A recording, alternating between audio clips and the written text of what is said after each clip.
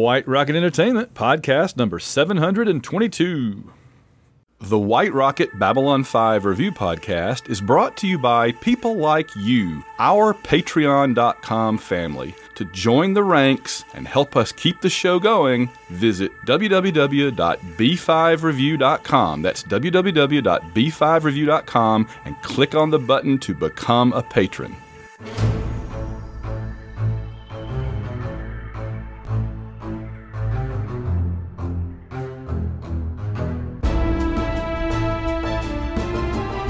It's the White Rocket Babylon 5 Review Podcast. Reviewing the entire Babylon 5 series, plus Crusade and everything else. Now here are your hosts, Van Allen Plexico and Andy Fix. From the palatial White Rocket Studios in Southern Illinois and somewhere in mysterious Ohio, it's the White Rocket Babylon 5 Review Podcast. Andy, how are you tonight? Van, I am absolutely wonderful. How are you doing today? I just ate half a gallon. I just ate half a gallon of chocolate peanut butter ice cream. I'm bouncing off the freaking walls, Andy. It's going to be quite a show tonight. I bet. I'm pretty sure that Ohio isn't that much of a mystery. I mean, we are on the map. Cincinnati is a big city. I just try not to reveal your location unless you want it revealed is all. I'm trying to maintain your anonymity as far as necessary. From parts unknown. I'm like the ultimate warrior. Yes, parts unknown. Oh, that's great. Oh, well, we are here for another episode. We're kind of on the back nine half of season 4.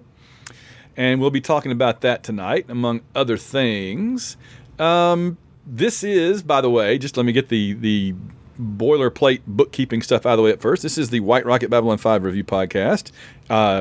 If you would like to support this show, go to www.b5review.com, b5review.com, and click on the button to become a patron. We'd love to have you, and we will be thanking our current patrons and seeing what kind of messages they have for us and for you in just a little while. What am I forgetting, Andy? I can't even think straight right now. Did you tell people where they can find our podcast? Obviously, they know where they can find it, those who are listening, but you usually put some sort of plug like that in there, don't you? Yes. Well, we are on all your standard pod apps. We're even on Audible now, I believe. We're on Spotify. Basically, wherever you go to get your fine podcasts, you can find our show. And so please spread the word. Right? The show needs to grow.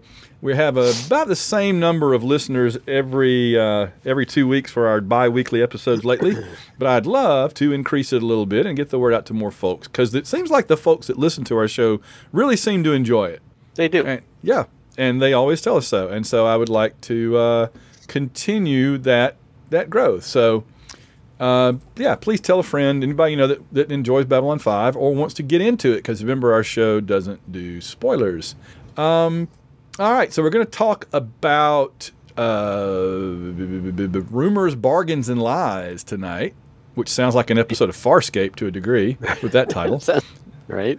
It's another one of those, by the way, where I hear the title and I go, I kind of know where that falls in the series, and I kind of know some stuff that happens in it, but the last three all kind of run together to me as one big episode, honestly. Yeah, the title of this one actually describes it pretty well, because it's all about rumors and making bargains and people telling lies.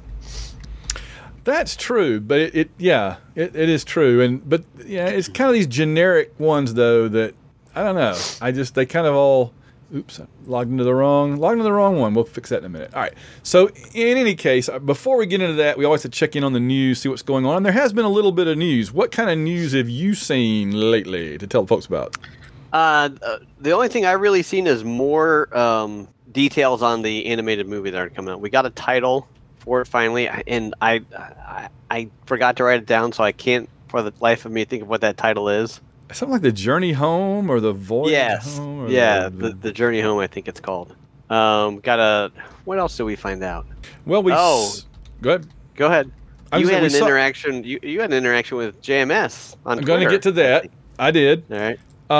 But we've seen a picture of the station from it, and man, that looked really good. Yeah, I was very I was very impressed because, I guess the only Babylon 5 I've ever seen animated is Babylon Park, which was the South Park animated Babylon 5 that they did back in the late 90s. Right. They used to show that at Dragon Con some. There you go. Ding, ding, ding, ding. It's been mentioned. And Everybody take your shot. Take your shot. And it's and it was basically the South Park characters done as Babylon 5 characters. If you can find, it's probably on YouTube. Honestly, everything is. Yeah, it's easy enough to find. I've seen it. It's so entertaining. It's so cute. Yeah, that's where I got Darth Kashi from for Ulkesh. But anyway, that's the only one, and so it on purpose looked super cheesy on purpose, right? Mm-hmm. So seeing the Babylon 5 station animated that doesn't look like Babylon Park was a religious experience because it looked better than the one on the show basically, and from the early 90s, Well, computer animation has come quite a long way in the past 30 years. So, but I will note that we have not seen any animation of the characters at all. We don't know what the characters look like. We don't know what the animation style is going to be. If it's going to be hyper realistic, if they're going to be stylized, we don't know anything about that yet. I keep trying to imagine it, and I think of all the various types of animation, and none of them seems exactly. Is it going to look like the Flash Gordon animated series from like 1980, 81 that was a great show? It was kind of rotoscoped, clean art, beautiful, but very animated looking, Right. Or is it going to look like Archer, Right. Or is it going to look like Lower Decks? Yeah, I hope not. Or I'm thinking it might be more like Into the Spider-Verse. Yeah, or it could be. Yeah, there's that. What's the Rick and Morty? Oh my gosh! Let's hope not. Yeah, I know exactly. So there's just so many ways this could go, and so many ways it could look that it really makes you think. Well, obviously, JMS had to sign off on it, presumably. Right. And he would be, if it was bad, he would be distancing himself. Right. And we're gonna get a trailer sometime in June, middle of June, I believe. Yeah, so there was some argument about that because it's not. He was saying we'd find out more at Comic-Con, San Diego Comic-Con, but that's not when. That's before San Diego, isn't it? Or I think San Diego Comic-Con has come and gone, hasn't it? Or not? Well, what was he? The talk was that he was going to unveil it at his big presentation at a convention this summer. So I was thinking it was San Diego. Well, I remember he was talking about San Diego Comic-Con, but I believe that was when they just made the basic announcement. I'm looking it up now. The computer is our friend. No, it's July. Is it? Okay. Yeah. And I think there's a rumor that they're going to show it there. Really? Yes. That would be interesting. That would not be that would be on brand for San Diego. Yes, it definitely would be. So there are going to be like 500 people in Hall B or whatever. Yeah. That get to see it. Yeah. And there'll be a line around the block to get into that room. Yes, and I'll tell you right now, if they're going to show it to people in advance like that, then they've got confidence in it. Because if they thought it was bad, they wouldn't want anybody to see it and turn around and go out and say, "Oh, this sucks." Right. I agree. So that's good, I think. Yep. I think that from everything I've seen from JMS and the cast, they think that they're sitting on something really, really special. So let's hope that that's not just hype. And I'm so excited that they recast the voices because, I can understand if you did a new show using the same actors, that would be problematic. Right. You might as well do what they're doing, which is, if they do it, which is the reboot where you just start over with everything new if you're going to do that, right? Because at this point, it's like over half the cast, But if you're doing an animated and there's still half the cast alive, it's so cool that they can just recast Delenn, recast Zathras, recast, whoever, and I guess Garibaldi, and all the other we talked about. It's just going to be so cool to see those characters doing something new for the first time since 2007? Something like that, yeah. I think that's when Lost Tales came out. Yep. 16 years ago. So, all right.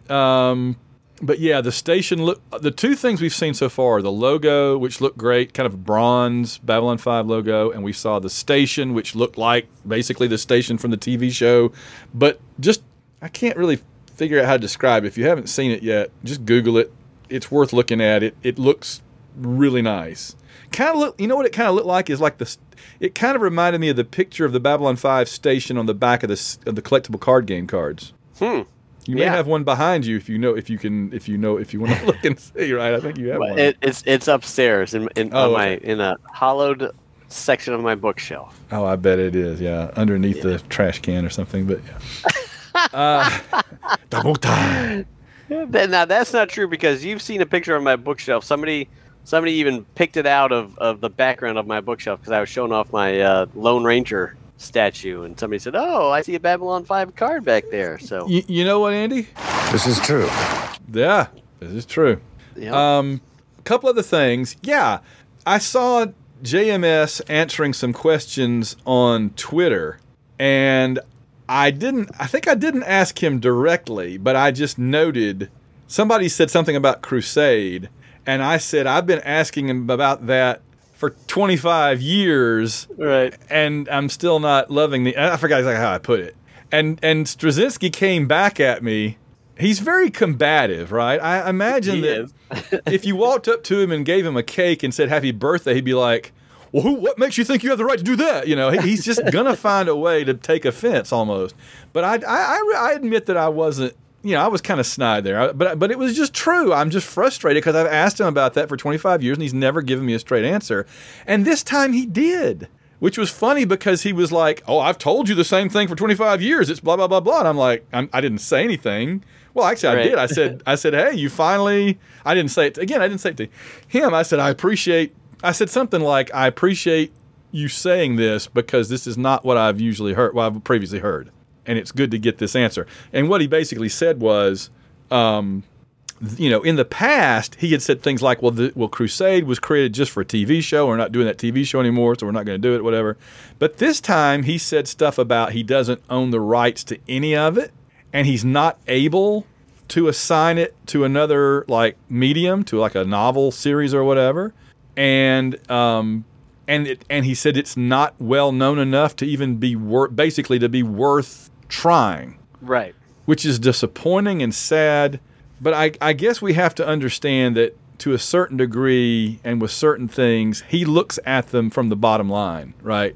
And so to us, it's you gave us the first part of a story and we would just like to know the conclusion. And it doesn't seem like that much to ask, but to him, it's like you're asking me to go work on something that I'm not going to really get rewarded for. Right. Or not sufficiently. And I think we both have points. Both sides of that argument have points, right? I mean... Agree. No, I totally agree. And I mean... But, I mean, he was basically saying, and I was just trying to find the actual post on Twitter, but I couldn't find it on such short notice. But good luck. He basically said, look, there's not enough interest in it outside of the small core fan base. Right. There's not enough episodes to generate any interest in it. We don't even tell the whole complete story we wanted to tell with it. We didn't even get one full season. We got half a season. So there's not enough people out there that could potentially watch it to make it worth anybody's time. But what's frustrating to me is that he personally, as well as the network, the channel, pushed and pushed and pushed on us in 1999 to get excited about it and to be enthusiastic about it and to buy into it and want to know what happens. And those of us that did are now told, well, too bad for you. You look silly because I'm never going to do anything else for you. Right. And again, I understand the business side of that. I do. But it's still frustrating that I did what he asked, which is fall in love with something he created.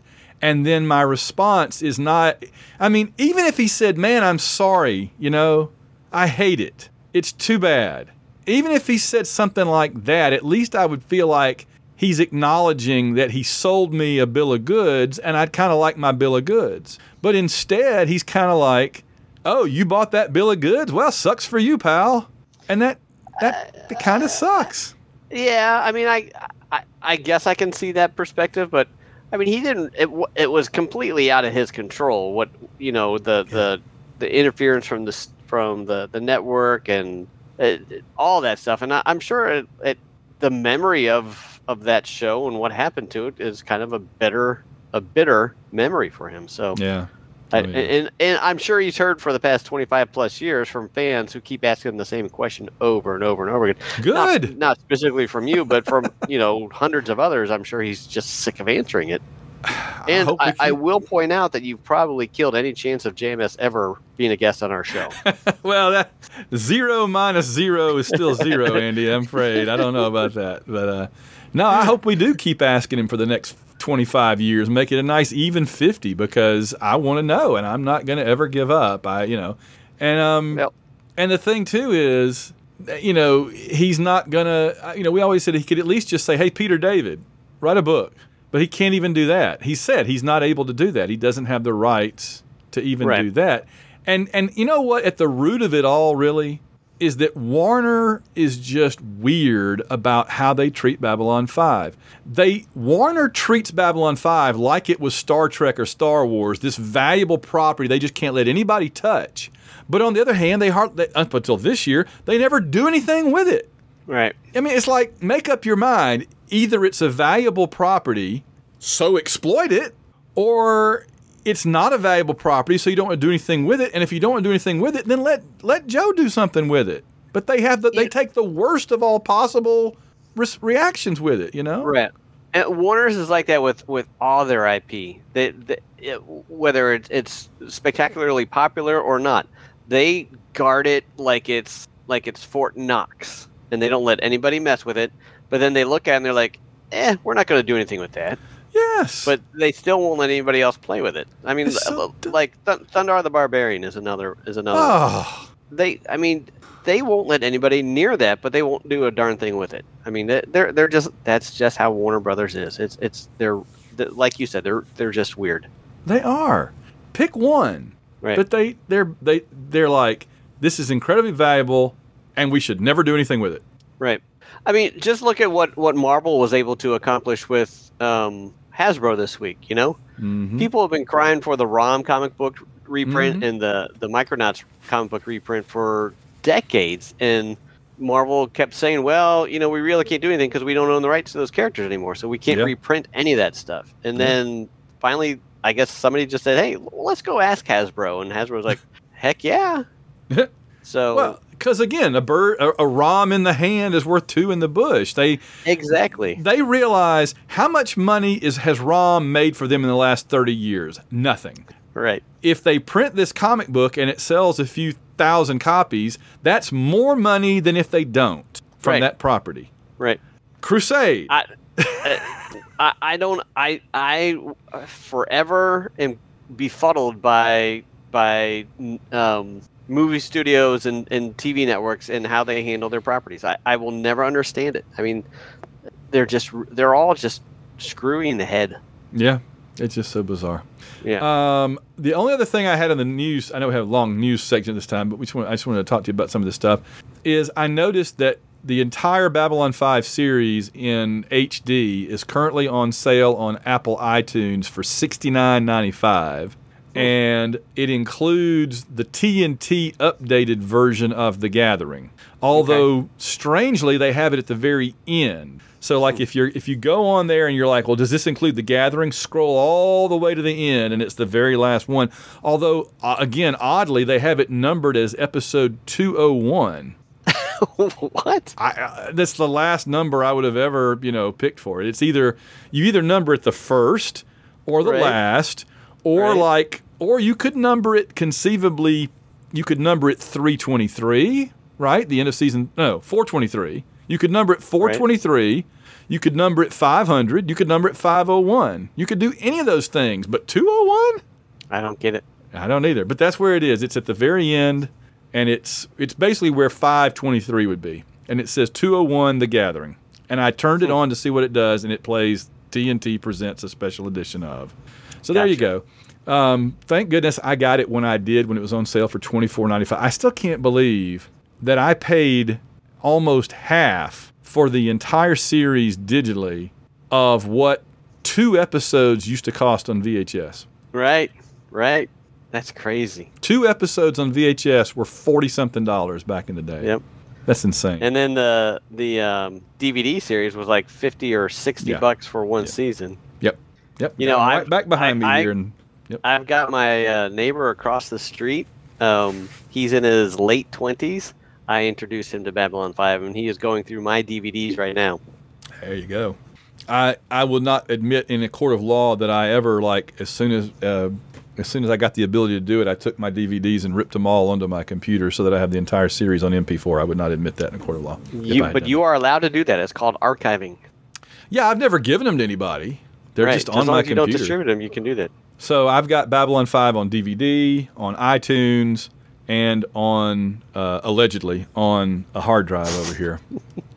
And here's the awesome thing about having it on the hard drive. It plays through Plex, which lets you take screenshots. Nice. Apple, Netflix, none of those will let you take screenshots. HBO wouldn't let you take screenshots.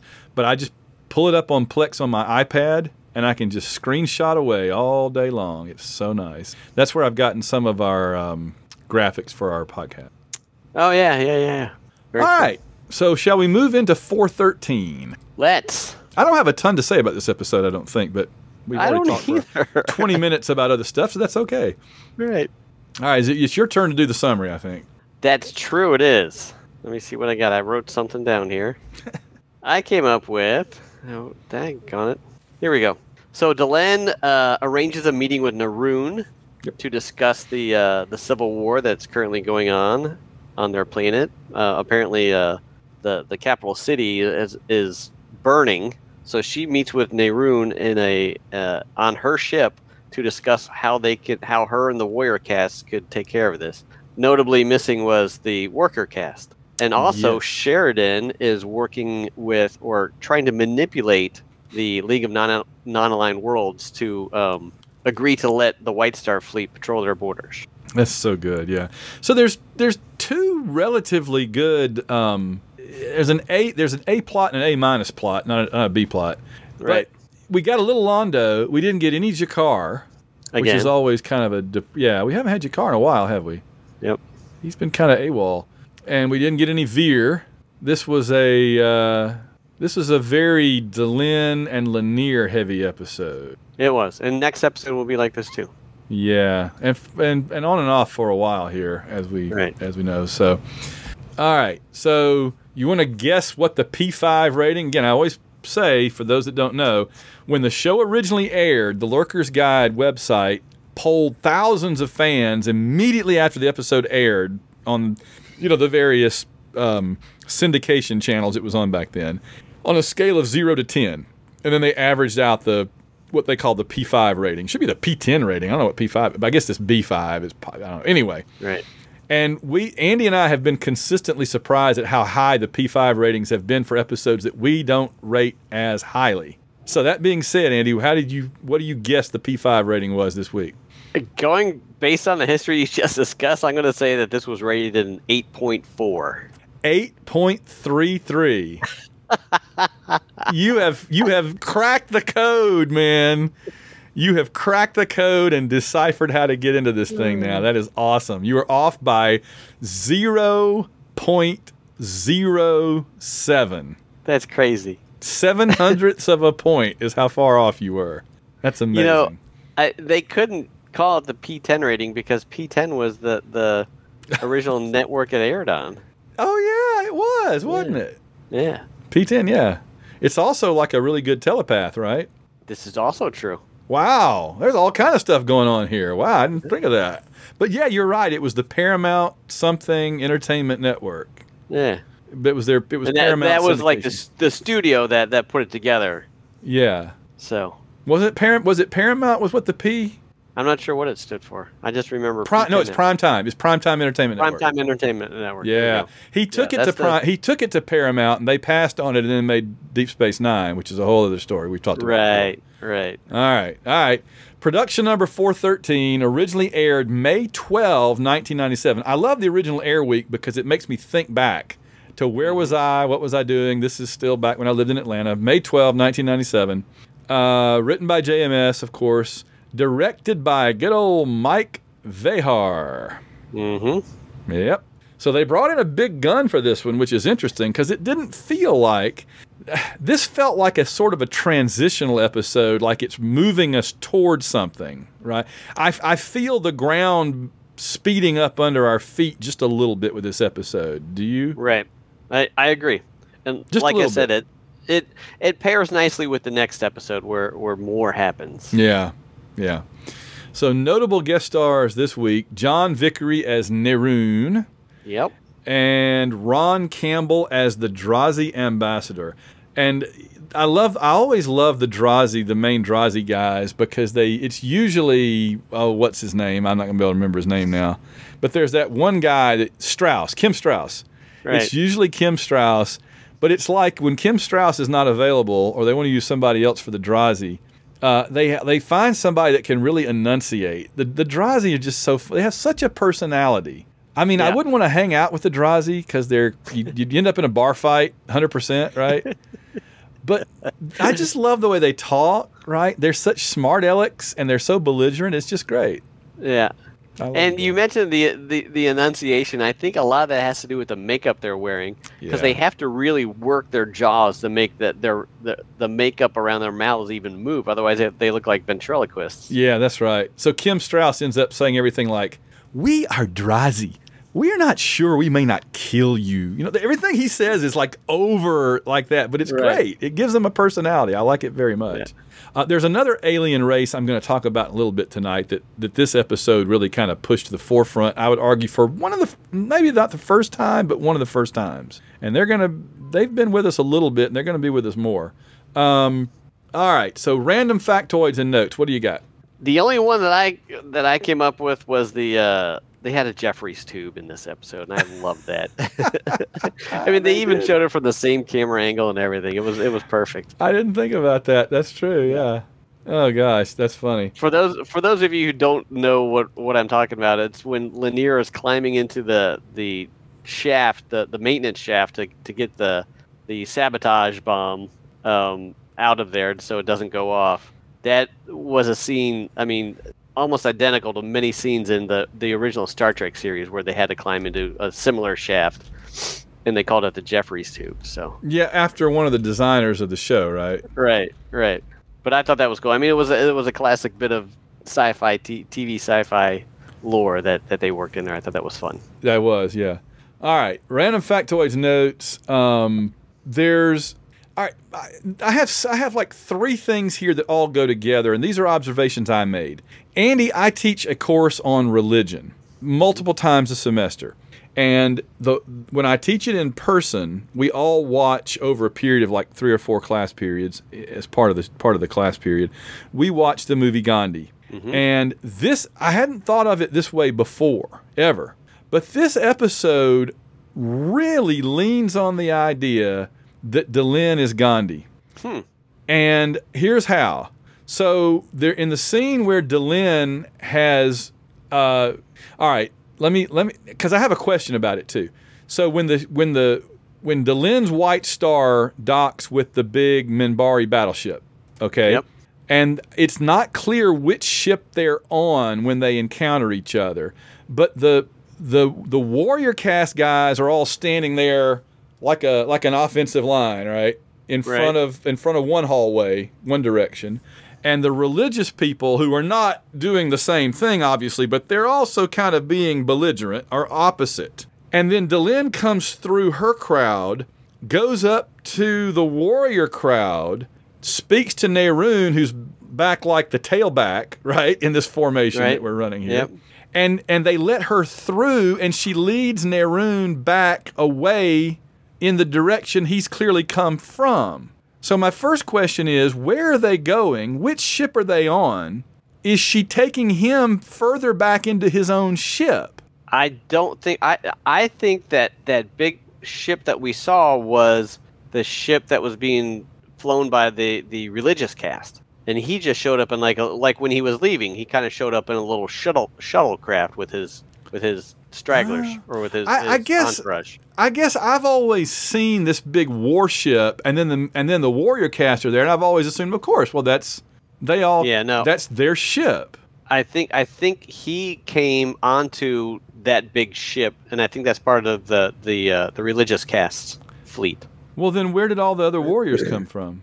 I think they were with him on that little shuttle ship that he left in the end. I don't know. I could be mistaken, but I don't think It's just confusing. I don't think that was the ship because they were on a pretty big ship.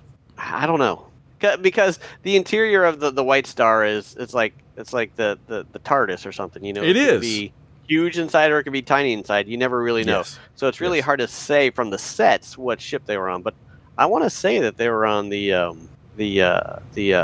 Religious Cast ship. I don't think that the Warrior Cast had a warship there. Okay. I'll have to rewatch that again to see what they say. It's just so confusing to me. And see, here's the problem. Because it's not clear who's on which ship and which ship belongs to who and all that, because that's not clear, it's not clear where Delenn is taking Neroon. Now, again, if you're a listener, if you're listening to this right now and you're like, yes, it's very clear, good. That means it worked for you, but it did not work for me. Okay, it just didn't. And so I'm confused. I don't know what ship they're on. I don't know where she was taking him. I don't know whether they went further into the big ship. They were in the White Star. None of that was clear to me, okay? But in any case, when she takes him, Lennier starts to go the opposite way through the Religious Cast, like street gang is what they look like, right? All hanging out there in the corner. And they stop him and say there's a rumor going around that she and the Religious Cast leaders will give in and let the military, the Warrior Cast, take over. And gosh, I used voice to text for that, and it says they'll let the military or warrior cats take over. So you can do your own quick mental fanfic here where the military warrior cats take over the Minbari. There you go. Run with it. Jennifer Stolzer could do a great comic book out of that. I guarantee you. Right. All right.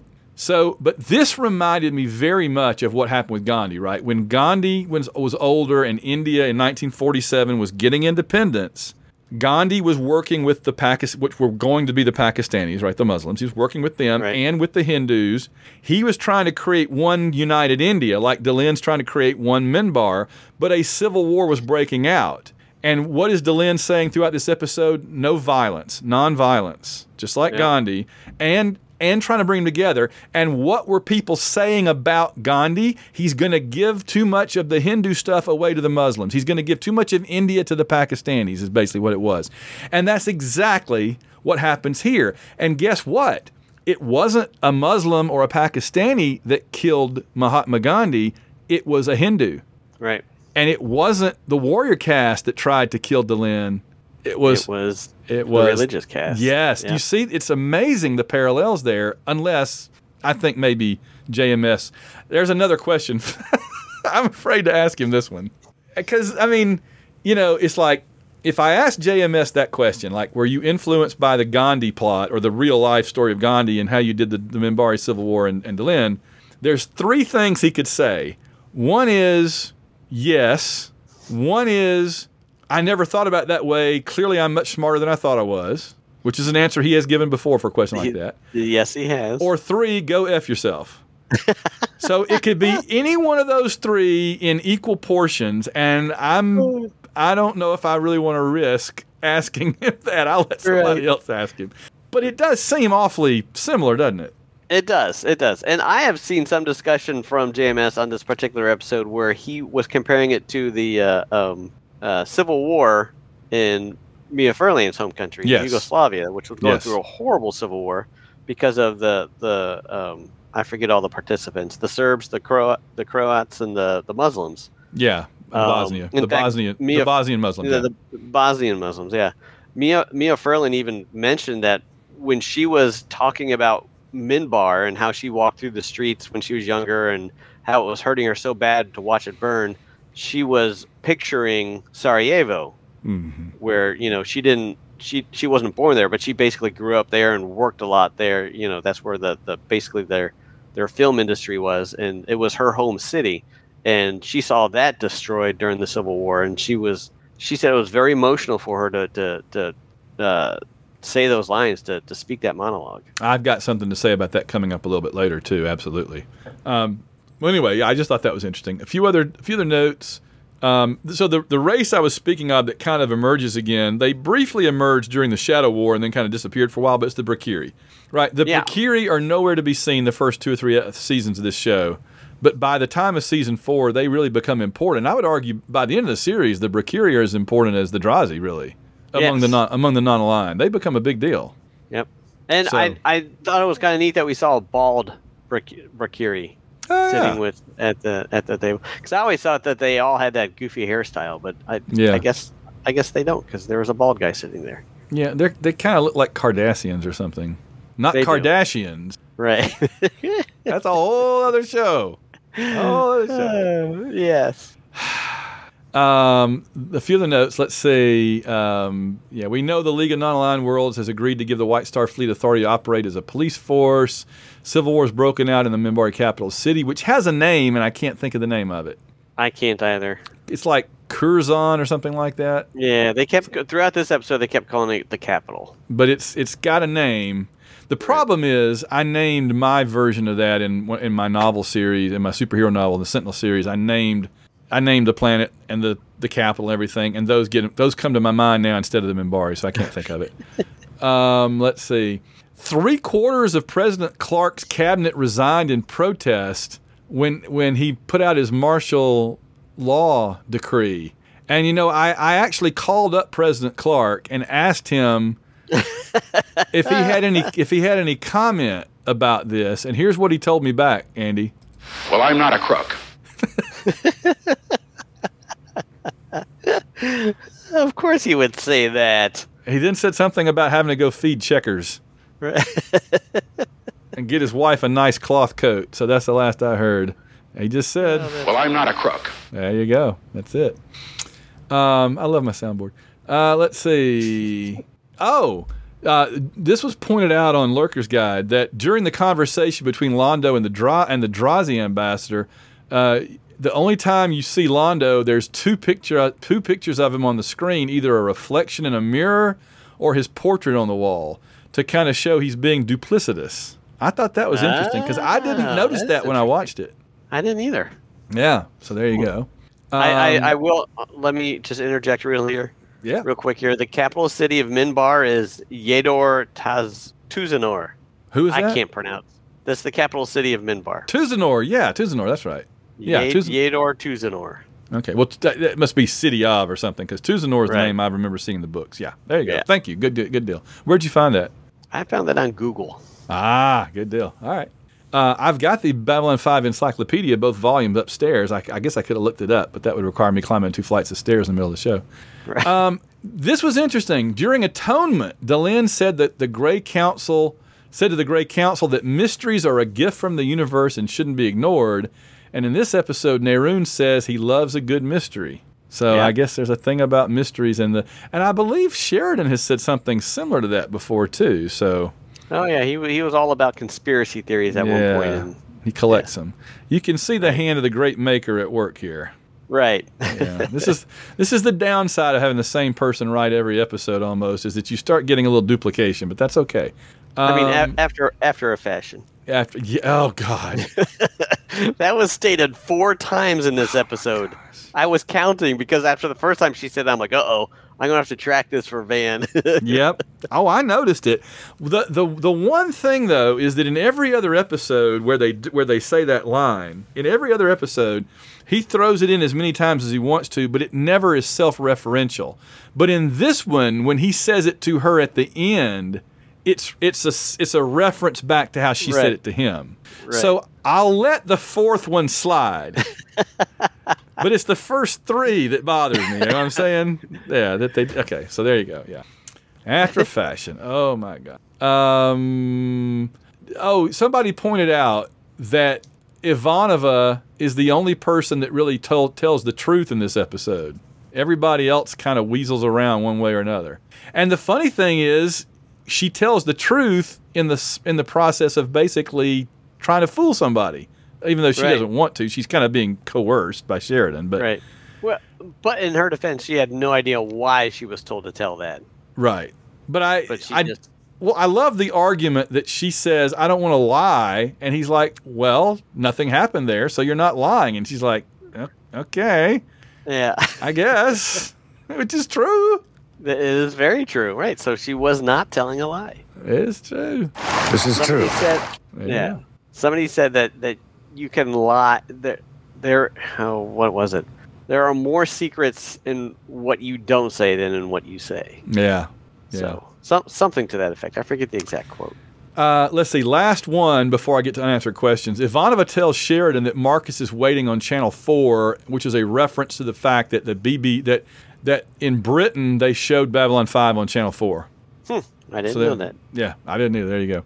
All right, here's just 3 unanswered questions. My big unanswered question is, what happened to the gas bomb after Lanier pulled it out? Because it's like it disappeared and nobody knew about it, and everybody bought his story. Well, if he'd been lying there with a destruct device in his hand that smelled of poison gas, wouldn't you kind of suspect somebody poisoned him? Well, it was not poison gas. I mean, it was poisonous, but it was fuel. Yeah. It was fuel for their ship. So they would, and he even said that he smelled a fuel leak in the maintenance tube, and he turned off the valve and saved the ship. So I don't think that. I think that the actual little bomb that the religious cast crafted, I think they just kind of made it disappear because they're the ones that found him with it. So That's they were true. just they disposed of the evidence. And a shifty lot they were. My goodness, weren't they? Yeah. What kind? I mean, man, I guess I don't know. I guess religious people on Earth aren't much better. I gotta tell you, I know that I'm told to like the religious cast on this show, and the Warrior cast are kind of ignorant jerks, but honestly, there's a lot to like about some of the religious. I mean, Neroon, for all of his whatever, he's not a bad. He's likable in a bad guy way. I know he's kind of the heavy, but he's not a bad guy. He's doing his thing. The worst you can really say about the Warrior cast to me right now, the worst you can say about them is they're stubborn. Okay, they're Warrior cast. What else you can expect, right? To be super liberal, open-minded? No, they're Warrior cast. So they're stubborn, and they didn't really help out in the Shadow War because they were so stubborn. They were just so sure they were right that they said, right. And that's on them for sure. But other than that, I mean, they've been mad for 20 years or however long that they surrendered, that the religious cast made them surrender at the battle of the line. Can you blame them? Right. Because they were kept in the dark about it. They were just told reasons. Yeah. I mean, Neroon is not an evil person by any means. He's doing the wrong things for the right reasons. Yeah. Well, and Delenn acknowledges that. Right, absolutely. And I found it extremely interesting watching it this time that the Minbari leadership is based on, or their whole civilization is 3 castes, right? Yes. You didn't see a single worker this entire Civil War plotline. No workers. Well, they were hardly ever mentioned before this either. Remember, it's always been kind of religious versus warrior. Right. They've hardly ever. I don't know if that's intentional. I don't know if JMS is like, well, they're just like the common man, and these two are the political forces going back, which is basically what it is in the real world, right? It's always the religious people and the military people that are guiding big decisions like that, and the worker caste is just like the average people. So maybe that's an intentional. Maybe he's making some sort of statement. I don't know. Yeah, I don't know. Well, you and I have the benefit of hindsight of knowing how this all works out. True. And so things are going to happen that will matter to all that. It's going somewhere, is what I'll say. Yeah. So, don't just assume that it's never going to be addressed. But it is weird that it hardly ever has come up before now. Right. I mean, I can't even ever remember seeing an actual worker cast other than the ones that were on the Great Council, and you didn't even really see them. They didn't have a sign on or anything. I'm the worker guy, right? Right, exactly. Yeah. No, absolutely. Yeah. So... all right. So that was my second unanswered question: is what happened to the worker cast? Which side have they taken? Where are they gone? And then my third unanswered question is, if the non-aligned worlds, and this takes us over into spoiler space, but I don't know if it's worth talking about over there. If the non-aligned worlds are now like this tight with Sheridan and the White Starfleet, if something should happen with Earth and President Clark, will they be expected to go attack Earth? And would that not play directly into President Clark's hands? Oh, golly, that is a good question. I mean, is this pact that they came up with at the end there, is it like a NATO type thing where if you attack us, you attack all of us? Right. Or are the non-aligned worlds just more interested in more galactic level threats? Because anything on Earth would not be a threat from without, but a threat from within. So that would be for the Earth people to deal with. And I just keep thinking over and over, if Sheridan leads an alien coalition against Earth the way he did against the Shadows, Clark's just going to go, see? Yeah. So, Yep. yeah. Well, anyway, there was my unanswered questions. They're unanswered for a reason because we don't know the answers. And finally, JMS speaks. He has a few things this time. He said he enjoyed making Sheridan being the manipulative one for a change and the smart one for a change instead of just being like usually Londo or the other usual suspects. It made for a fun and nifty change of pace. And he said that Mira, I like when he mentions Mira because that's my daughter's name. He said that Mira brought a lot of truth to this episode and will bring even more in next week, and that's what you were referring to. And I'm going to have more to say about that still. This wasn't what I was referring to. Ivanova, Claudia was using a teleprompter to make it look like she was a news reader, so she wasn't. Right. I thought that was a neat little tidbit. Mm-hmm. She specifically did not memorize those lines. She wanted to make it sound as much like an actual newscaster as she could. That was pretty good, yeah. And having worked with a newscast, they've had multiple news people on that show. Everybody from Talia in real life to the people that play the various ISN news people. A bunch of them, yeah.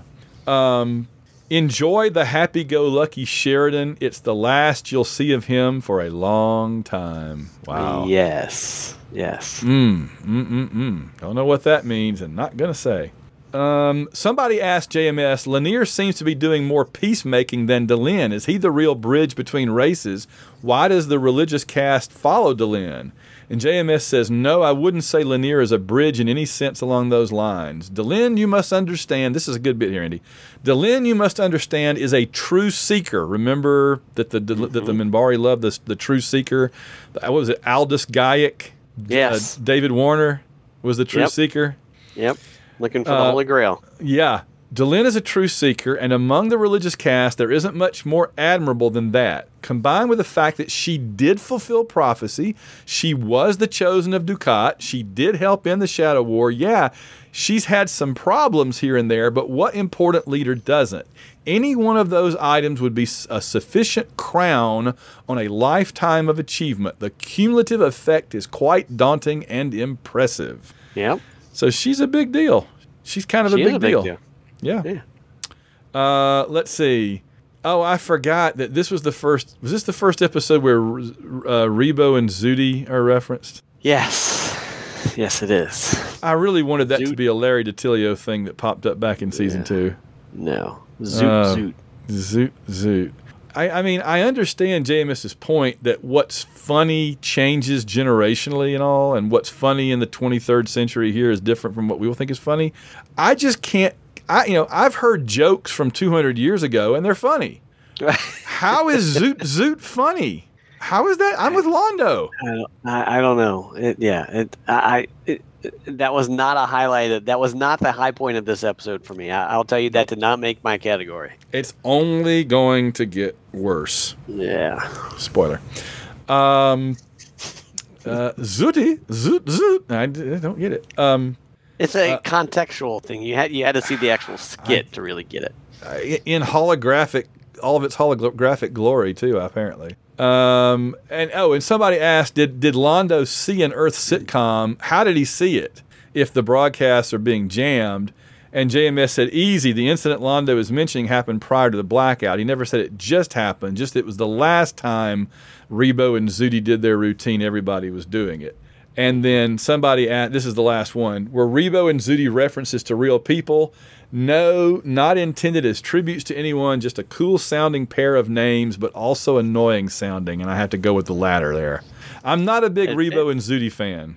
I'm not either. It's one of those things that it may have seemed really funny on paper or really good on paper, and it just didn't translate well. It's weird that the same person that gives us the glory that is Zathras also gives us the horror that is Rebo and Zudi. I mean, the same guy. How can the same guy give us a... Well, to be fair, the glory that is Zathras also has Tim Choate performance. This is true. That had everything to do with the performance. Good material, could've- good performance. Yeah. Yeah. All Could you right. imagine if the Ari Ben Zayn actor was Zathras? Oh my goodness. We haven't touched on that in a while, and I'm content to let sleeping Ari Ben Zayn's lie. Oh no. Yikes! Now I can't. My brain cannot go down that rabbit hole. I know. I'm playing those scenes in my head right now with that actor, and I'm like, that's just not even. That's not even good. It's like the story that you're alluding to is a swimming pool in my head, and I keep sticking a mental toe in and going, nope, not getting in that. Nope, not going to do it. Not going to do it. Not prudent. All right, let's get into the categories a little bit here. What was your high point of this episode? High point for me was Nehru's when he turned. When he kind of turned to the light, and I think he said, "It is right we are here together." You know, when he, I mean, before the end, you know, before we saw what he did in the end, when he finally, you know, came around and respected I think it was the second time that they got together to talk. When they respected each other and decided that they could find possibly some common ground to work with. I thought that was a really cool moment for the episode and for the Minbari, for the storyline. Do we believe, how to put this? Don't spoil anything. No. All right, again, because when we talk about stuff in this way, we're only talking about where we are right now. We're not using our existing knowledge. We're like, if it was back in 1997, what were we thinking, or what would we be thinking? Okay. Exactly. So I've just laid down the ground rules that we've always used. Okay. Right. Which Nehru do we believe now? The one that was talking to Delenn, or the one that was on the ship at the end? And that's hard. I mean, triple agent Nehru, or right. sincere seeming Nehru. Right, and that's something that we'll have to discuss in spoilers. Yeah. Well, because I'm talking purely hypothetically and not bringing any future knowledge into my evaluation. Purely hypothetical. From 1997. Yeah, that last scene when he, you know, was reporting back to the rest of the Warrior cast when he was leaving on that ship, that made my low point because. Okay. Yeah. All right. That was a hard scene. All right. Let me put it to you this way, and again, I'm not giving anything away from the future because I've sealed that part of my brain off temporarily. Okay. I'm watching this in 1997, and I'm like, oh my gosh. Triple agent, you dirty rat. Exactly. I watched the same scene now. Again, not influenced at all by anything I know is coming up, because it's been a while. Okay. Mm-hmm. So not influenced by what's coming up, just based on what I'm seeing on the screen today when I watched it this afternoon. And when I watch it today, I watched John Vickery's performance with Delenn, where his reaction is one of kind of mild surprise, where he basically, I'm going to vastly paraphrase. He says basically, "You're not as bad as I thought you were, and in fact, you might be pretty good. All this time, I've assumed that your motives were bad, and now I'm beginning to realize your motives are actually good and ones I can go along with." All right. He says all this to Delenn on the episode that we watched this week. He says it to her with it didn't seem like artifice, it seemed like sincerity. Okay. Right. Now, the scene at the end where he's on the ship and he talks to Shakiri. And by the way, every time he says Shakiri, I think of the dancing Hispanic lady. The lady with the hips. The hips. I'm like, why is he calling her? What has she got to do with this, Nehru? Come on, Nehru. Get your mind off the hips. All right, anyway. That would be Shakira. Shakira, right. Okay. There's a Shakiri for something else, and it's a weird name for the boss. But anyway. All right, so now, again, let me restate. It's my fault. Let me restate. When he's with Delenn, he seems sincere. Could be a very good actor doing a very good job of a Minbari being a very good actor, if you followed me through those terms. Right? Okay. Could be that. Right. And you got Mike Vehar directing, so you got a director that knows how to get the best out of these people and knows what he's doing with the script, right? So if this was some unknown director, I would be like, he just told John Vickery the wrong thing, or, just play this sincere or whatever, But I trust Mike Vejar to get this right. So if Neroon is being sincere to Delenn there, my reaction is Neroon is being sincere to Delenn. It's Right. not a screw up in direction. It's not the actor misreading the scene and the director not knowing better than to fix it. That's how it was supposed to be. Okay, you follow me? That's how it was supposed to be. Now, Neroon on the ship calls Shakiri and leaves him the message. And again, our first blush on that is, oh my gosh, triple agent. But if you watch it carefully, when he calls Neroon and when Neroon calls Shakiri and says that, he's saying the things that he thinks Shakiri wants to hear, but he doesn't. He seems kind of half-hearted, right? He's not like, all right, here's how it would play out exaggerated if he were sincere to me. He'd be like, well, Shakiri, I got just what we wanted. Oh, I got all the information. I know what's up. We are ready to roll, right? Instead, he was kind of, and again, I'm paraphrasing wildly, but when he called up Shakiri and sent that message, he was kind of like, I have what we needed. I got the information. I know what their plans are. But there was a lot of dots and hesitation, and I read it as he was expected to say those things, and he was following his orders. It didn't seem to me like his heart was in it like it should have been. It came across to me when I first saw this, even when I watched it this time, that Neroon isn't the type of character he, like I said earlier, he's not evil. He's not going to be the mustache twirling, ha ha ha, we got him now, like Bester is. I mean, that's a delivery that we would get from Yes. Bester. Oh, Bester, But that's right. instead, he came across as just a cold-blooded military person who had just done the mission, and he was reporting back. Okay. So that's how it came across to me. So that came across to me as more sincere than what he was saying to Delenn earlier, because we know Interesting. at his heart he's a military caste person, and he, earlier, that was him acting soft, where this is him acting like the cold-blooded military caste person that had gone in and completed the mission. That's perfectly fair. I take no issue with you on that. I will just say I read it the opposite. Yep, and that's fair too. And I mean, I'm trying really hard to not let what I know later happen influence that. So, Right. And I can't say. All right, we'll leave it. We'll leave it at that. We'll leave it at that. But I am curious because we got some really smart listeners, Yes. and I'm curious how they read that. I'd like to hear from our listeners, from our patrons. How did Neroon strike you when he was talking to Delenn and then sending his report to Shakiri? Which one did he seem more sincere? And when I say sincere, I mean, because again, it came across to me as he was surprised at himself when he was talking to Delenn. And then when he was talking to Shakiri, it came across to me as he was going to say these things anyway, but he was like, almost like, what am I doing now? I'm not entirely as sure as I was an hour ago. Well, I can give you an outsider's perspective because I was Yes. watching it with my wife. Oh, good. Excellent. Yes. And when she saw that last scene, she wasn't happy with Neroon. She goes, "Oh, that B word." Yeah. Yeah. She's, "I can't believe he's betraying her like that." Well, So- and that's how I read it the first time. right. It was this time that I saw some nuance. Gotcha. And maybe I'm imagining the nuance is what I'm saying. But that's why I'm Right. curious what other people think. Okay. I'm with you. All right. My high point of the episode was Sheridan maneuvering the entire non-aligned worlds into begging him to do Yes. exactly what he wants him to do. That, to me, was just such a slam dunk. I was Yeah. with him at the beginning, just laughing, like, ah, ha, ha, ha, ha, ha, you knuckleheads. Right. That was beautiful.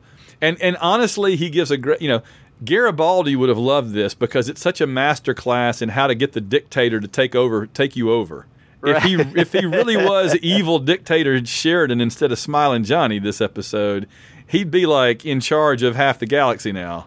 Right. And that came across as a very first season Sinclair thing to do. Yes.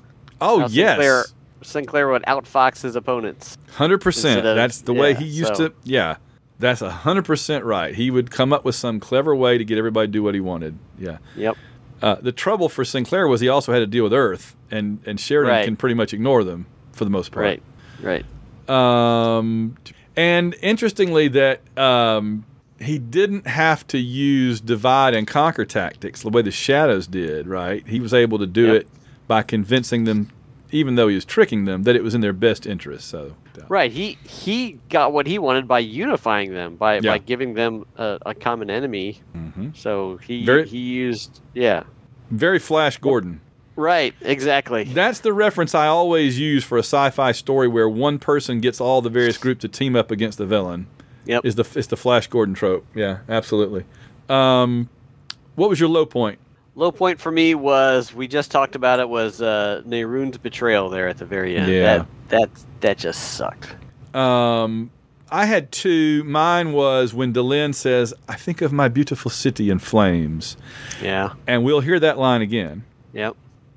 And I had a note exactly what you said, that Straczynski said he used her own experiences in the former Yugoslavia to help her play that all these parts, all this portion of the series, because she is was always considered the Meryl Streep of Yugoslavia, basically. Great actress. Yeah, absolutely. Of Eastern Europe, they called her the Meryl Streep of Eastern Europe. Yeah, absolutely.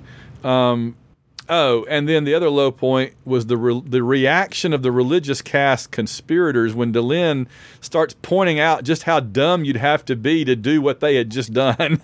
Right. That was pretty solid right there. They're all just like, oh crap, we're a bunch of idiots. Along that, I had a second one that I actually crossed out after Nehru's betrayal. I had one before that, when Lennier said, "In her world, we are better than we are." Yes. I thought that was very dark. Mm-hmm. That was good. That the Minbari, at least the religious caste, is not all that they believe that they are. And they shouldn't be. I like that everybody's just mortal, Everybody's just people, good and bad. Yeah, it's so good. Absolutely. Most Babylon 5 scene. For me, the most Babylon 5 scene was when Sheridan finally agrees to cave into the demands of the non-aligned worlds to send the White Star Fleet to all of their borders. I thought that was great. That whole the whole sequence, the whole plot line was brilliantly played out. I mean he overplayed it a little bit with the silliness, but I thought that it was written for more comedy than what I think it should have been. I think it could have been more effective if it were written a little bit more seriously, but I still liked the plan, and I thought it was well executed on Sheridan's part. Oh, the best part is when he sends Marcus to blow up rocks and then tells him to come back. Exactly. And how they completely bought into it. White Stars do not blow up rocks. And they're like, no, that's exactly there what must they be had done. an invisible enemy. That was my most Babylon 5 scene, was the invisible enemy. Yeah. I love and you know what? It's funny because I got a book right here behind me. Called The Invisible Bridge by Ron Perlstein. And it quotes Khrushchev of the Soviet Union as saying, when you want to take power, he said, invent an invisible chasm for your people and then sell them an invisible bridge. Yep. And that's basically what Sheridan did, right? He invented an invisible enemy and then sold them the White Stars. Yep. That's so good. I thought it was great. Smiling Johnny Khrushchev. Right. Straczynski is definitely a student of history. He knows his history very, very well. Well, yeah. Let's see. Favorite character moment? Favorite character moment was that first meeting between Delenn and Nehru when they are first talking to each other, and she gives him the compliment, after a fashion, and they both realize that they're not quite as bad as they seem. If that's the scene where Nehru admits to Delenn that he's starting to see why Dukat chose her, I think that was the second scene. Okay, that was my favorite character moment when he basically gotcha. Because their interactions. Yes, their whole thing was great. It could be seen as one long character moment because it was both of them coming to a realization that the other one, they both want the same thing. Right, because we see. I've said before, we see Nehru as a heavy, whether he's bad or not. But this story could easily be told from a different viewpoint, and Delenn is totally the bad guy. Right. If Shakiri was writing this story, Then Delenn is this rebel that destroyed their government and went off and took half their fleet away to fight some imaginary war to aggrandize herself, turned herself into the enemy, married the enemy. Every villain is the hero in his own mind. Yeah, and the hero becomes the villain by Right. kind of by transitive property there or whatever. Exactly. Yeah, so there you go. Yeah, but I think to me the thing I liked the best was when basically that compliment that Neroon is like, I can kind of see why you're the chosen of Dukat now. I mean, that's the highest compliment you could probably give somebody in Minbar's society. And Dylan even said that. Did you just compliment me? Yeah, exactly. Funniest moment. Funniest moment for me was I had that opening scene when they're all coming in for breakfast and Sheridan's just kind of leaning against the wall, just thinking everything out and chuckling. I mean, the whole plot line was written to be humorous, and sometimes it came across as funny, other times it came across as just like he was overreaching a little bit. Yeah. But I guess that would be the funniest. There was a couple funny bits to it, but I think that was the funniest part. To me, the best part about that whole scene was that Zach was with him. He really has meshed in with the command crew now. Right. Absolutely. There's only 4 people on that station, as far as I know, that have those black uniforms, and he's one of the 4, and he's now he's hanging out with them now, and that's pretty cool. Yeah, there's 4 of them. There's Sheridan and Ivanova, Zach, and Dr. Franklin. Yeah, you're right. That's it. And so remember when we saw him get fitted for it? Yep. In that memorable scene with the needle. Now I wonder if Garibaldi still has his. That's a good question. Probably not. Probably on the show, I'm sure I think we've talked about this before. On the show, I'm sure it's made out of some unstable molecules like the Fantastic Four, and it never needs cleaning and never needs ironing and whatever. In real life, it's made out of gabardine wool and it's very hot and scratchy. Yeah. Because mine is made out of gabardine cotton, made by the same people, and it is hot and scratchy, and it's cotton. So you could imagine what the wool must be like. I don't envy those people under those hot lights and all that stuff. No, thank you. Or, here goes your second reference, or wearing it to Dragon Con. The first year I wore it to Dragon Con was held in the middle of July. Downtown Atlanta in July, let me just tell you right now. Yeah, I played a football game down there once, and it was like swimming through water. Yes. Yep.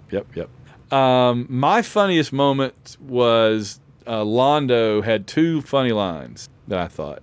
One was when they were talking about things that were bad or whatever. He says, "There's something called country and western." Yeah. It was the Rebo and Zudi conversation. Yeah, he says, "You have something called country and western." I was like, there you go. And then when he's talking to the Drazi ambassador, I just love that Londo starts just cracking on him to his face. Right, beady little eyes and all that. Yeah, 2 tiny, squinty little things. I don't know how they see out of them. The Maker has gifted us with great big eyes and great big scanners and great big and he gestures to his chest. He does. That's where they keep their genitalia. Oh gosh, Londo, must you really? Okay, there you go. That was my funniest moment. All right, here we go. Who won this episode? I say Sheridan. I had Sheridan as the winner right up until the very last scene when he's watching the show about Minbar and he doesn't know if his wife is alive or dead. And have they gotten married yet? They have not, but spoiler. Okay. I'm going to say, I think it's pretty... I said it before you did, so it's my fault, but, I mean, come on. Yeah.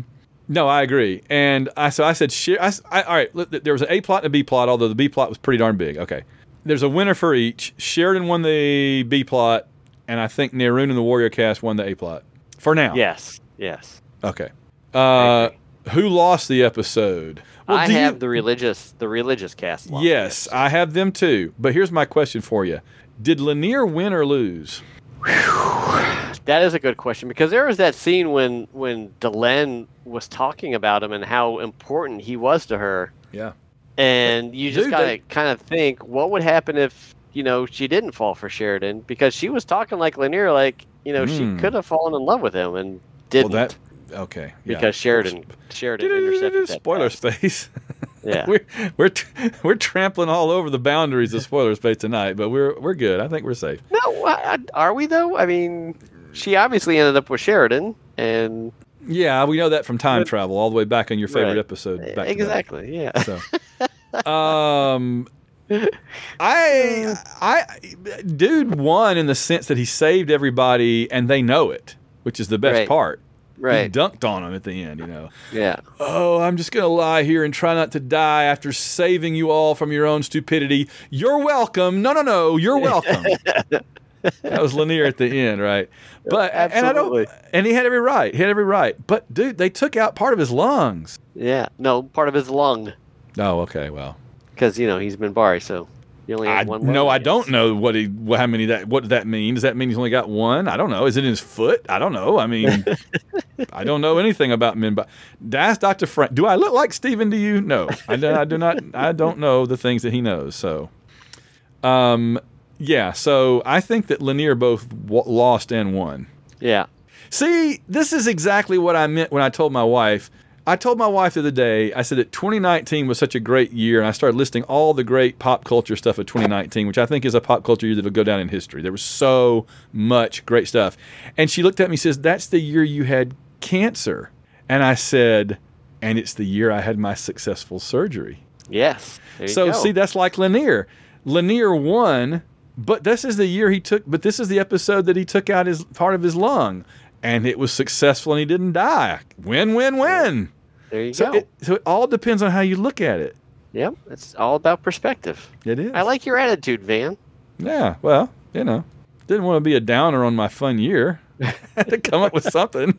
But it's the same kind of thing, right? Lanier can Right. look at it as this is the incident where I lost part of my lung, or you can look at it as this is the time when I had successful surgery to keep me from dying.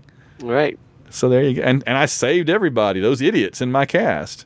And I got to say, other than Lanier and Delenn, have we met a single religious cast, Minbari, that wasn't a dumbass? No. That's a technical term right there. Right. That wasn't a swear word. That was a technical term. I mean, they went from hearing a rumor that she might surrender to, all right, let's kill everybody. I mean, Yeah, that including escalated ourselves. very quickly. I mean, that there was no let's talk to Delenn about No this. Let's wait and kidding. see. It was like, okay, well, crap. Let's just all commit mass suicide and kill everybody then. They went from we will gloriously kill ourselves in the service of our people to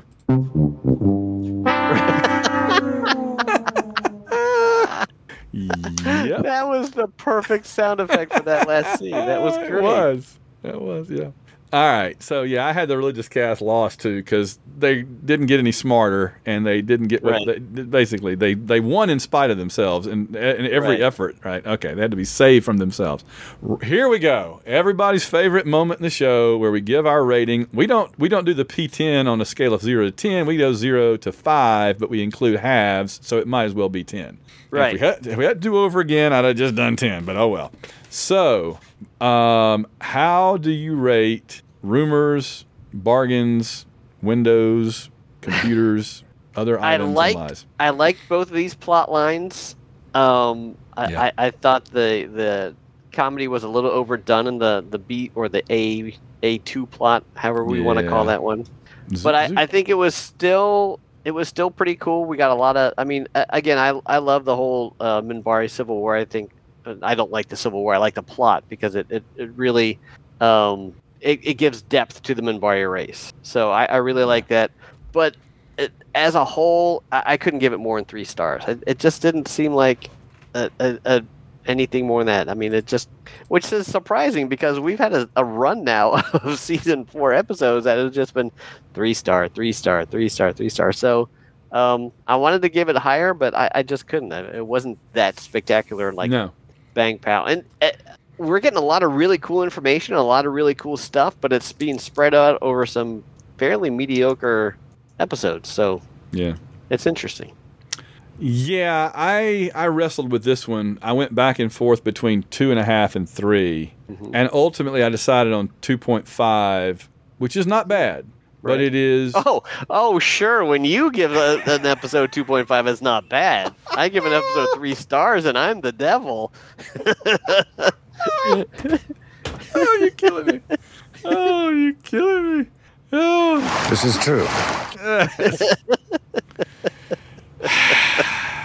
Don't make Sorry, me I didn't don't mean to don't make me push this button when I'm referring to you, Andy.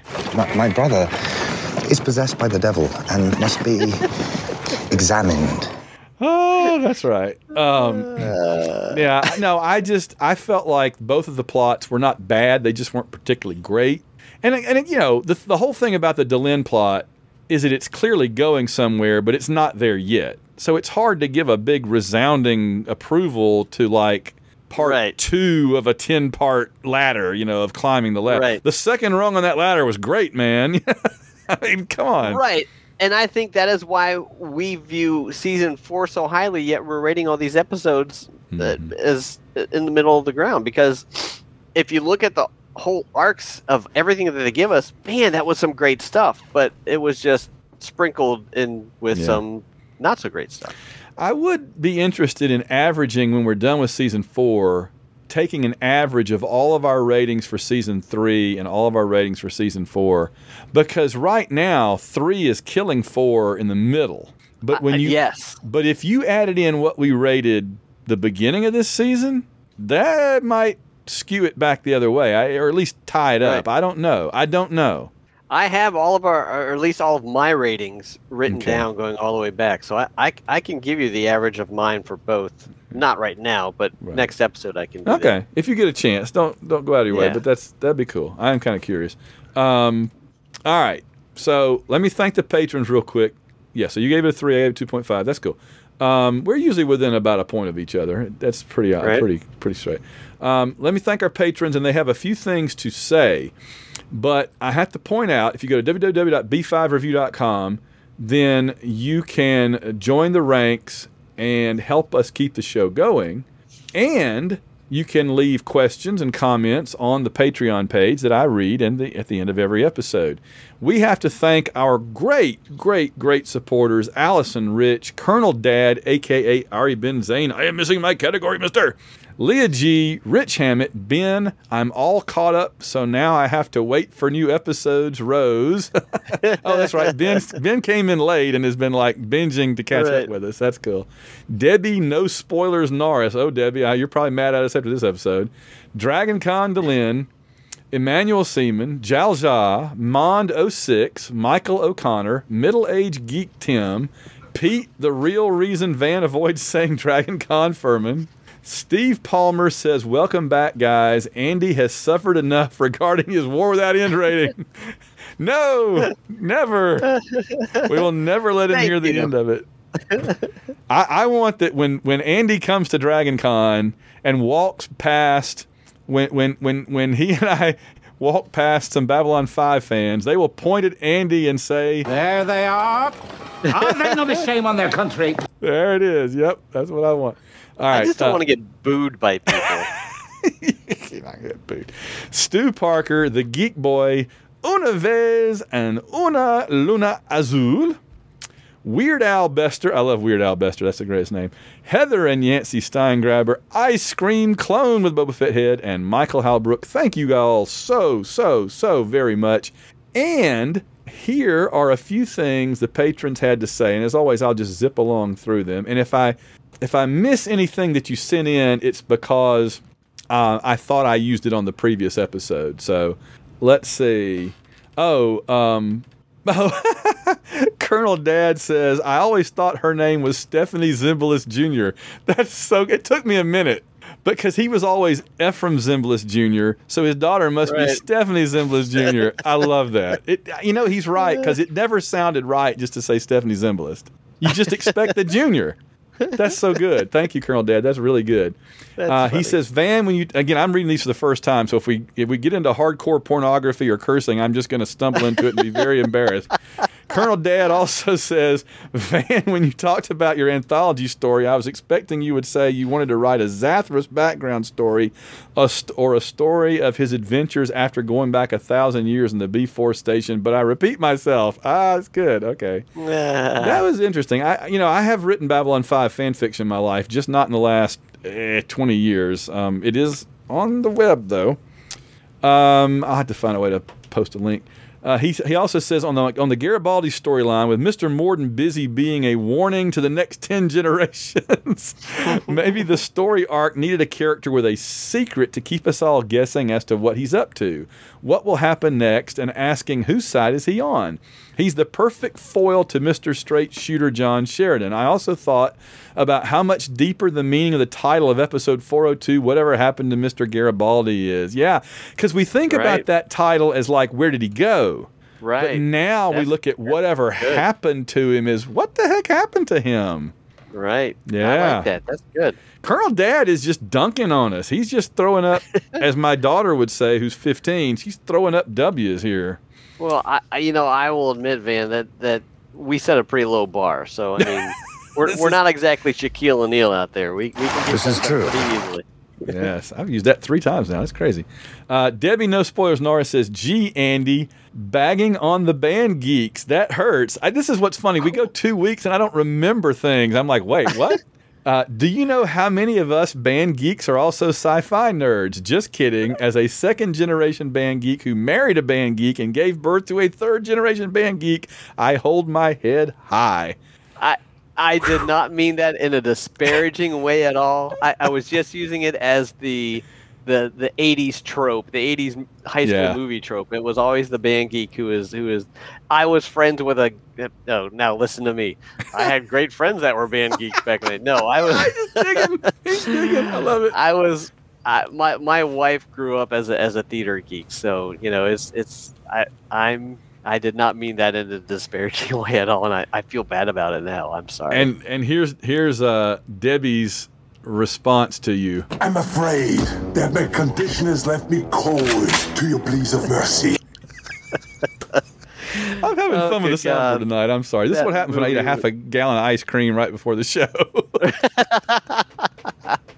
You're getting wacky, Van, tonight. There's nothing you can do about it. All right, there's a few more. Middle-aged Geek Tim says, fan theory, the Zathras that went back in time with Sinclair became the model for all future Zathras. He knew that the great machine needed to be ready for the next Shadow War. Unfortunately, it took 1,000 years to get it fixed. I am 100% on board with that. Yeah. I'm 100% on board. I still think Zathras they're all clones of somebody.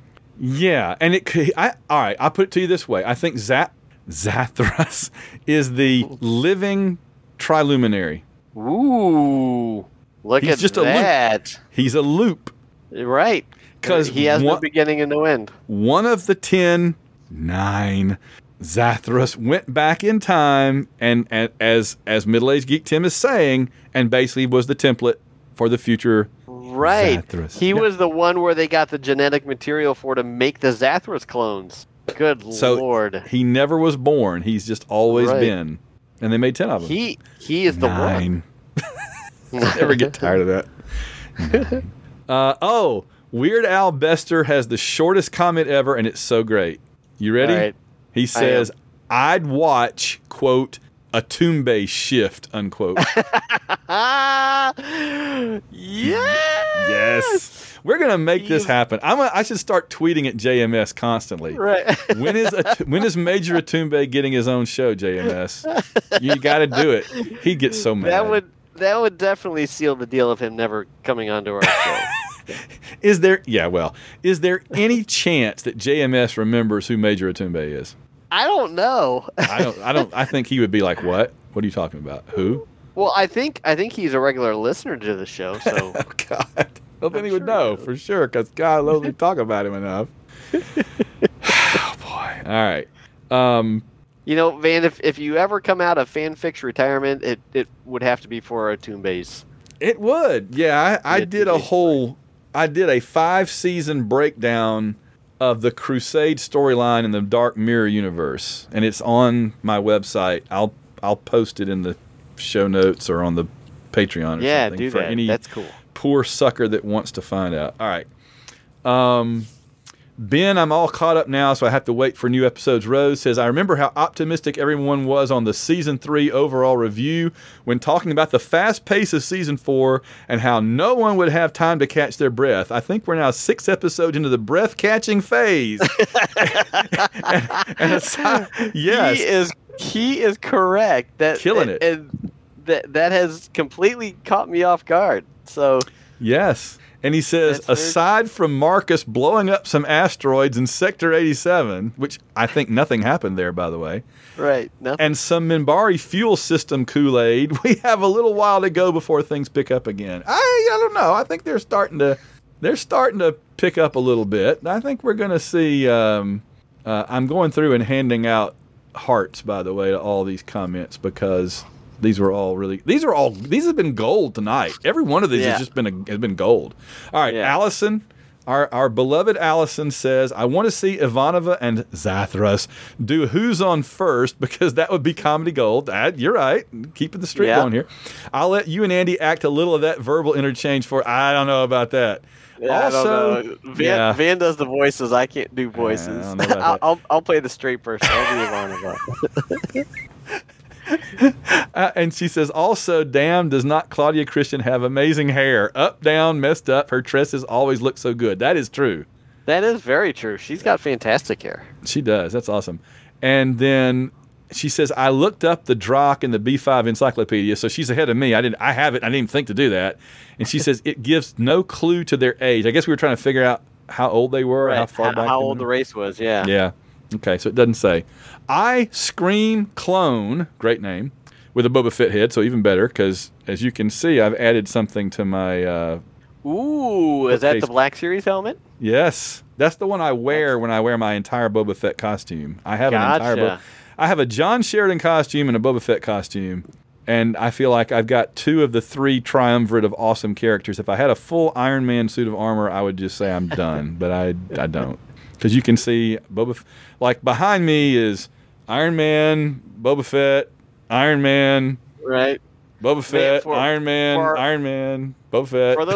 For those listening and not watching on YouTube, Van has a whole bookshelf of geek books and paraphernalia behind him. There's a lot. I see a lot of Iron Man stuff. Yeah. And a fair amount of Boba Fett stuff, and a little Auburn helmet back there too. Just and there's the Auburn Tiger. Yep, I see it. That's Aubie. But there's a lot of comic books and stuff like that, novels and stuff. And then history stuff.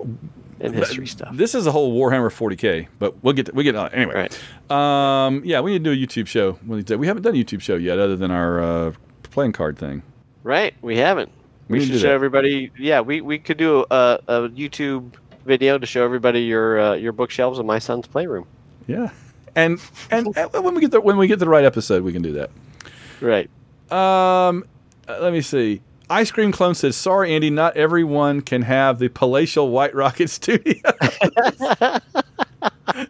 Oh wow, that's an appropriate one to read right after my statement. Yeah, it's true. He says, we do, however, need to move you to F-size quarters, nice and intimate, with a smiley face. So I don't know what that means, but I assume it's very good. And he got a heart for that from somebody else. Okay. All right, that's it. So we are caught up. The only other thing we would have to do is to go into spoiler space, but I actually don't have any spoilerage space to talk about this week. Do you have anything you want to talk about for spoiler space? I guess we could talk about Nehruin. Jump gate activated.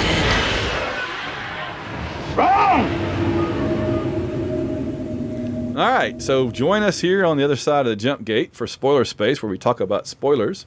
So lay it out for me. How do you see the Nehruin thing?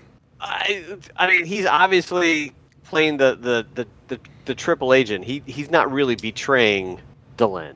God, he's a quadruple agent eventually. Then. Right. Holy crap! Yeah, because think about it. He's working for the Warrior Caste, but then he's going to be a double agent and work with Delenn. But then he's a triple agent because he's back. Oh, I fooled her. I sucked her in, and now I'm going to betray her. And then he ends up basically. He's a quadruple. Oh my gosh, that's crazy. Well, and it's interesting that Delenn went along with it because they escalated the Civil War. Yeah, that was their plan. I mean, they made the war worse, I guess they allowed more stuff they allowed it to escalate. Yeah. So they could get it to the point where it ended up, in the next episode. So, I mean, basically, she's Gandhi and he's Muhammad Jinnah. Right. And, her own people are saying, we don't trust her in this. We don't want her to give everything away to them. Right. And, which I thought was interesting that she comes back. I'd forgotten that she kind of turns at the end and is like, tells the religious cast, keep an eye on these warriors, right? Because I still don't trust them, and we got to be ready. And they're all like, what? Yeah. They're like, if she's giving over everything to them, why is she telling us to keep an eye on them and all that? That was what, I don't know, that caught me by surprise this time, I think. Yeah. I remembered that Lanier saved the day physically, but I'd forgotten that that whole twist where they actually regret doing it. And she kind of makes them feel bad about it, without even knowing. Right. I wonder, knowing what's coming up, I wonder if she did know. I wonder. Yeah. If she suspected that was all. I don't know. Interesting. We'll talk about this more next episode, because that's when everything comes to a head. Yeah, that's right. I guess just the spoilery thing for me, just what to throw out here before we leave, is that what I was trying to get at obliquely before is I felt like Neroon went to that meeting planning to betray her, and she impressed him so much that he still went through the motions as expected by Shaqiri of reporting back and everything. But in his heart, I think he's starting to have doubts for the first time. That's right. Well, yeah. Knowing what we know now, yes, that's probably what actually did, how yes, the fiction actually did occur. And this is the first time I've ever considered that you could tell that coming in advance. Right. And I'm not sure if I'm fooling myself or if other people felt it too. You said you didn't. Okay. I did not. I certainly did not. Cool. I thought Neroon was a total jerk. Right. And I want to. And I felt that way the first 5 times too. Yeah. I want to know if anybody else out there joined me, most recently in saying, maybe he is kind of, So let's see what people say. All right. Yeah. Did you have anything else for this section? I did not. All right. I think we're done. Cool. So next time we will talk about 414 Moments of Transition. And that's a title that has been used before in dialogue, where I think it was back at the end of season 1. Was it Chrysalis, when they talk about moments of transition from, it was like during Jakar's speech about, when was it? When Jakar, maybe that wasn't in season 1, when Jakar gave the speech about the bad stuff is coming, the darkness is coming and everything, he talked about things that are whatever are happen in moments of something, and then in moments of transition, they become something. I'm butchering it to death, but I think that's something. Not quite as eloquent as JMS put it. No, not at all. Not off the cuff. No, but I feel like that was like a Jakar line talking about they wait for moments of transition to be born or something like that. That does sound very, very familiar. It's definitely a common theme of the show. Yeah. Well, and we get that with the candle and the star, and a number of, basically JMS rolls out every Minbari phrase he can, as for the episodes that really hit on the Minbari here the rest of the way. Right. So. Right. Okay, well, that'll do it for tonight. This is an episode we didn't have a whole lot to say about, so we went for an hour and 45 minutes. That's cool. But our shows just get longer and longer. It's so weird. I don't understand, but it's. I think it's more. We just find more things to talk about. If we went back and did the Mutai again, we'd probably go 2.5 hours, honestly, just by itself. And a good hour of that would just be both of us going, Mutai. Mutai, yes. Honest to goodness, can you believe that we started this series out doing 3 episodes in 1 hour? I can't. How did I we can't believe that. How did we do it? I don't know. I'm tempted to go back and listen to some of those episodes just to see how we did it. We must have been given on... just like quick one sentence answers to these categories. Honestly, I mean, we've talked about what we're going to do when we get to the end.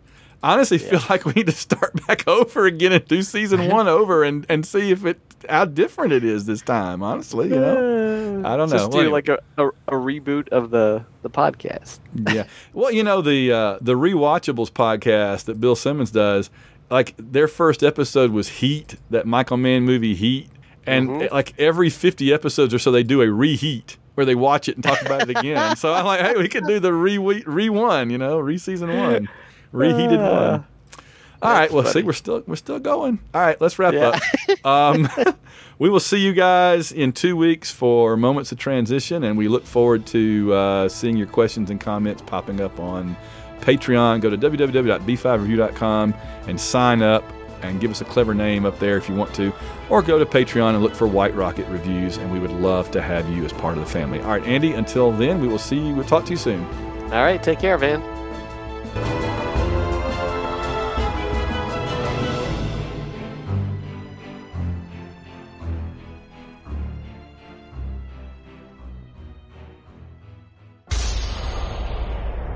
This has been a White Rocket Entertainment production.